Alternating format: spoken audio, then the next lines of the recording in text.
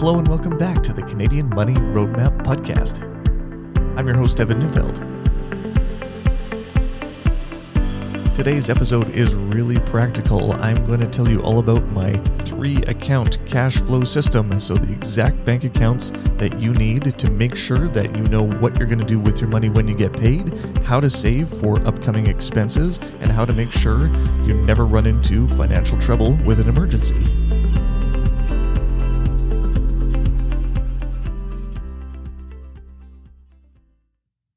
Okay, this episode is going to be really quick and easy, but really practical because I think I could do a better job at giving really practical tips instead of high-level concepts.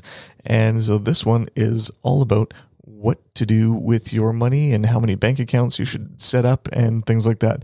So I am going to advocate today for a very simple 3-account system that you can use to make sure that all of your bills get paid on time.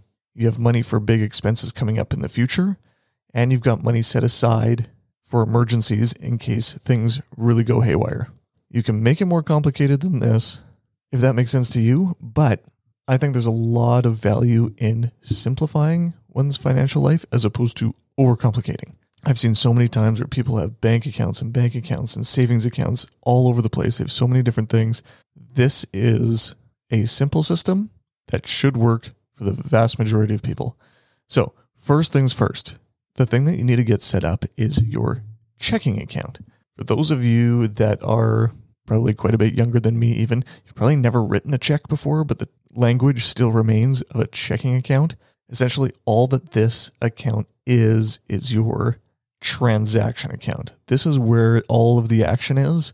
Money will get paid into this account, and everything will get paid out of this account when you're paying your bills.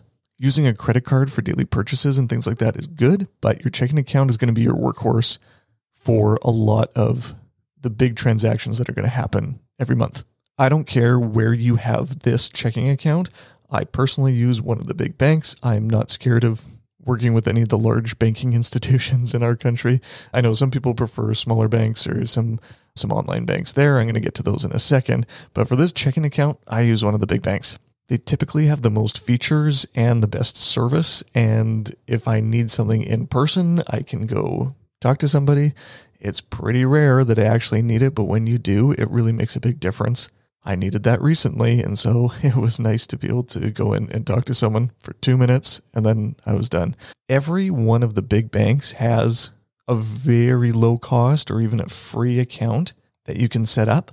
This is not an ad for any of the banks by any means, but it can be very affordable. And most of them have really high feature accounts with unlimited transactions, maybe a safety deposit box, some things like that. And those accounts would cost some money every month. For some people, that cost is worth paying, but at lots of banks, there are ways to avoid those costs. And in some cases, I think RBC, if you have a credit card and a savings account and a checking account with them, it's an account-based discount. So if you have more stuff with them, they'll give you a bit of a deal.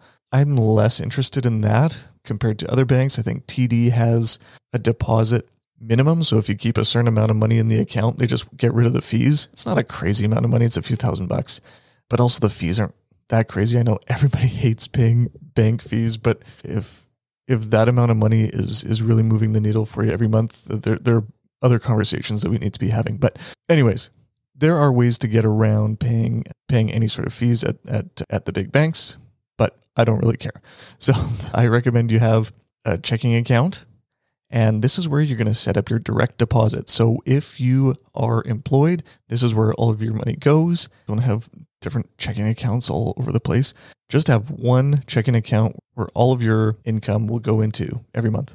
Then from this account, I would recommend that you set up as many auto bill payments as you possibly can. There's certain ones that I can't automate, and for whatever reason, I had a few too. Like automation on payments is like my thing, and I realized that I had a few in our household that we didn't have set up with auto pay until very, very recently. So anyways, do a quick little audit and see if you're doing any needless work every month and see if you can set up auto payment for any bills coming out of this checking account. One feature that I would I'll carefully or cautiously recommend for your checking account is overdraft protection. Overdraft protection, I used to work at a bank briefly while I was in university, and you get to see all sorts of things. And if you're listening to this podcast, I'm probably going to be speaking to people that are all sorts of different levels of banking knowledge and familiarity and whatnot. So I'll be careful here. But overdraft protection is kind of like a line of credit where, say you've got $1,000 in your account and you accidentally spend $1,500. Typically speaking, the bank would reject that payment and charge you anywhere from $49 to $100 or whatever the fee is. It's crazy. The fee on insufficient funds is really, really high because the bank has to process and reprocess all of your transactions or front the money and charge you later. Big hassle for them. They're going to charge you. It's expensive for you. So if you have overdraft protection in place, it's kind of like a line of credit that steps in if in case you accidentally spend more than what you actually have in the bank account. I say accidentally because I know a lot of people use overdraft protection like a line of credit. Please do not be one of these people because overdraft protection is stupid expensive and it's usually charged at like credit card interest rates and the interest is charged daily. Okay, so for every day that you are in your overdraft limit, you are being charged interest for it. Crazy expensive, but if you have an oops, it can really save you a lot of money. It can still be cheaper because the fees to have an oops, not sufficient funds charge is crazier yet. So check with your bank to see what options are available for overdraft protection. You might not qualify for it, but most people typically will.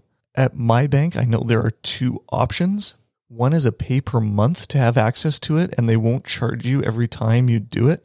I hope I'm not speaking to anyone that's in this case, but if somebody is using their overdraft protection like a line of credit, a monthly charge would be cheaper just on the access fee. The interest is above and beyond that. But in my case, I have overdraft protection set up to be a pay per use. So I only pay a fee if I ever use it. And I say, good enough for me. If I'm in a situation where I didn't plan appropriately enough for me to use the overdraft protection, I shouldn't be complaining too much about paying a fee. And I think it's $5. So it's pretty small potatoes. So in my case, I would recommend getting overdraft protection on a pay-per-use, just as insurance, just to make sure you don't have any accidental not sufficient funds charges, especially if you are setting up a lot of auto payment for all of your bills, because your money will be coming and going without you being involved.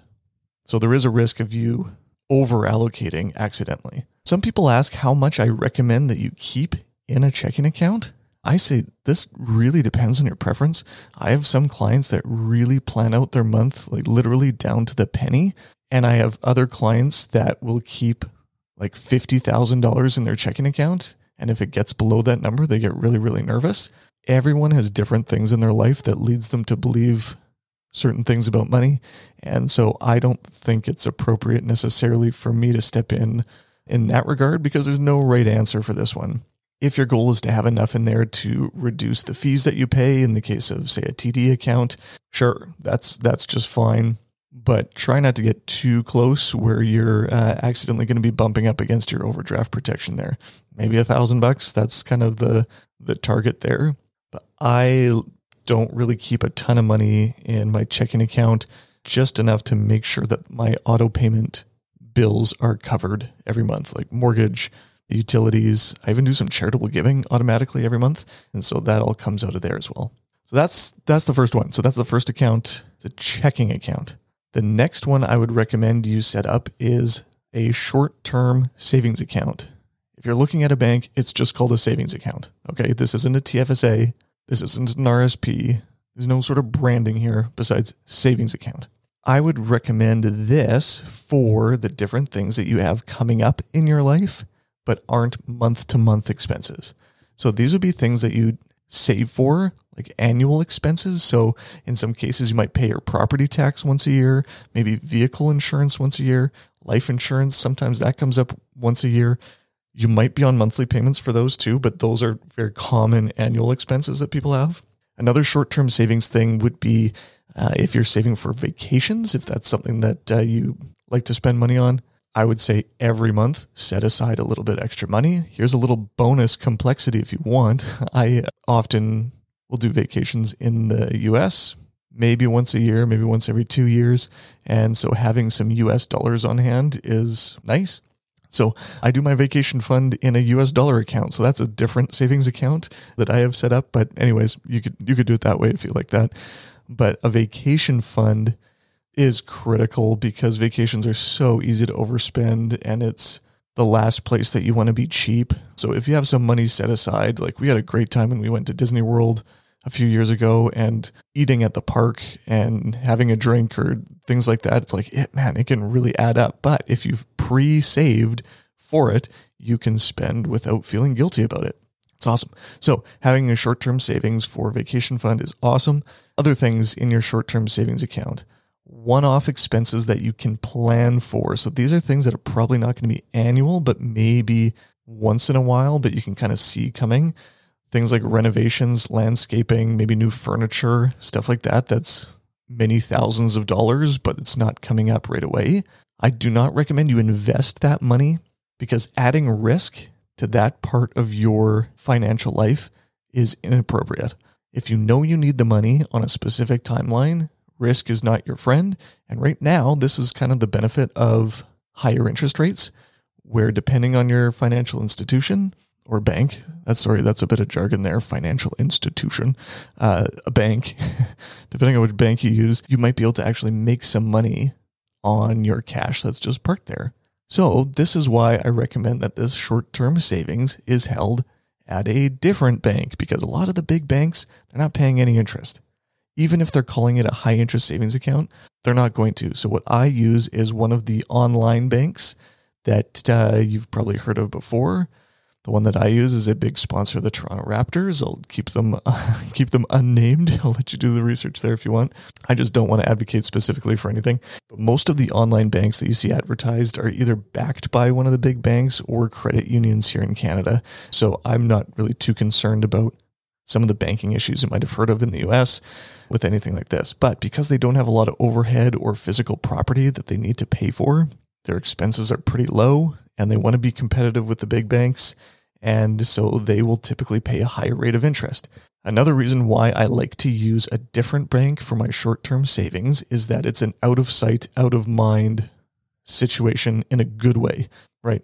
So if I have everything going in and out of my checking account, that's kind of where the action is all the time, and then I transfer some money over to my short-term savings at a different bank, I'm not spending a lot of time on that app or looking at the balances there or anything like that. So it stays there, and I'm less tempted to spend it on something that pops into my head or pops into my Instagram feed or anything like that. If you're anything like me, I'm sure that there's always something new that you could spend money on, and keeping yourself away from your ability to spend that money is really going to work in your favor. So having your short-term savings at a different bank will really help you keep your money out of sight, out of mind, and growing for the things that you know you need to spend money on and the things that are important to you, but aren't coming up today or this month. The last account that I would recommend you set up is an emergency fund. This is different from your short-term savings because these are for things that are emergencies. Going to Mexico is not an emergency. Buying a new TV is not an emergency. So I recommend this account also be held at a different bank, probably that same one as your short-term savings, but it's away from your checking account, because this is the please don't touch this unless it's absolutely necessary money. So this account, I would recommend you set up your list of things that you've deemed in advance, the things that you would deem to be an emergency. Here are some options. A loss of a job and you can't pay your bills because you don't have income. That's an emergency. If you have a reduction in your hours, that's an emergency. If you have a medical emergency, so like you got a big dental bill, like a lot of that stuff isn't covered by insurance, or things like eye care, fewer emergencies there typically, but maybe your glasses break and you didn't have any more coverage left. There could be thousands of dollars potentially, depending on how expensive your glasses are. Those kind of things that aren't part of typical medical expenses. Maybe you've got a unique medical condition where you have to travel to see a specialist. I know some people that have done that recently. Maybe even your pet. Vet bills, those can be really, really crazy. And so maybe make your list of things that you would deem to be important there as far as accessing your emergency fund. Another thing to keep in mind would maybe be a deductible on insurance. So say you get in a car accident. Yes, you have insurance, but you usually have to pay a deductible. All depends on your province here in terms of how much that would cost, but I would say have some money set aside for that. This one, it seems to be like less of an emergency, but I think it's also worth maybe planning for or thinking about tax reassessments. This seems to happen way more often than it should, but when people file their taxes and they get a refund, it's like, oh, fantastic, and they always spend the refund. I have strong opinions about that, but CRA has the ability to go back and look at your tax returns and double check and take a look and see, wait a second, I don't think you guys actually filed all of your or reported all of your income. And in that case, it could be an honest mistake. It could be something that was completely missed. But in that case, you have to come up with the money to pay them back now, or else they start charging you interest on that. And again, it is, I believe, interest is compounded daily on that. And the rates are pretty egregious. And you won't know what's coming until it's already there. So to come up with some money to pay off some situations like that, I would say that would be a fair emergency to access your emergency fund. Not really a specific dollar amount that you can plan for there. It's common enough that I'll mention it, but it's uncommon enough that it'll probably never happen to you. But anyways, those are some things that I think of with an emergency fund. Again, I recommend you do that at a different bank to get a little bit of extra interest on the money, because I hope that that money is parked there for a long time and you don't have to access it. In terms of total amount that you should have in your emergency fund, it can be tough to build this up if you're just starting to save and invest and maybe things are tight every month. Start by doing your best to get $1,000 in there. That won't cover everything, but if you have a few months worth of expenses, so that would be things like your mortgage or your rent and any of the other critical expenses that you have, not total spending. So your total spending usually includes things like going out and buying things that you don't desperately need every month. And so I wouldn't look at your overall budget or your overall cash flow and save like 3 months of your income. 3 months of expenses would be a lot, I think, for a lot of people, especially if you're typically employable and you have the right insurances in place. A lot of these things will be pretty short-lived or one-off. So start with getting $1,000 in there. A lot of rules of thumb say 3 to 6 months expenses. I think 6 months of expenses is pretty crazy in terms of a total amount to have in an emergency fund. But different strokes for different folks. If that's something that you feel that you need, by all means, go for it. You'll be in decent shape if you can afford to save that much cash. So I will kind of summarize here again my 3 account system that I recommend to make sure that all your bills get paid, all your short-term savings is accounted for, and your emergencies are covered. Start with your checking account. Have this at the bank of your choice. This is where all of your income goes, all of your bills get paid out of. Make sure you take a look at the overdraft protection options. If you can do a pay-per-use, that would be great. The second account that I would recommend is a short-term savings account. Again, the language at your bank will just be savings account. In some cases, maybe even high-interest savings account, whatever. You can compare different banks and try to get an account that has a fair interest rate compared to what other options are available out there. But do this at a different institution or a different bank than where you have your checking account. It'll just keep you from tapping into that money inadvertently or regretting it later. And the last one is your emergency fund. Do this at the same bank as your short-term savings. And when you set this up, just make a list, even a mental list for yourself of just some of the things that you would encounter where you'd be willing to access this money. It is not your vacation fund. This is not the splurge on Christmas fund. It's just for emergencies. For the people that use their line of credit as an emergency fund, your finances better be in spectacular shape before you consider this as your emergency fund, especially now when interest rates are so high, because when you're in an emergency and you borrow against a line of credit and it costs you over 8% now or whatever crazy number it is, that is starting to get to be the point where it'll be tougher and tougher to pay that off when you're no longer in an emergency because it's so expensive and the interest keeps growing and growing. So won't get into that too much here, but anyways, that is my quick and relatively simple 3-account system for managing your cash flow. What do you think? Is it too simple? Is this still too complicated? What do you do? I'm curious to see what other people do when it comes to their cash flow every month. Let me know. My email's in the show notes, hello@evanneufeld.com. Thanks so much for listening, and we'll see you next week. Thanks for listening to this episode of the Canadian Money Roadmap Podcast. Any rates of return or investments discussed are historical or hypothetical and are intended to be used for educational purposes only. You should always consult with your financial, legal, and tax advisors before making changes to your financial plan. Evan Neufeld is a certified financial planner and registered investment fund advisor. Mutual funds and ETFs are provided by Sterling Mutuals, Inc.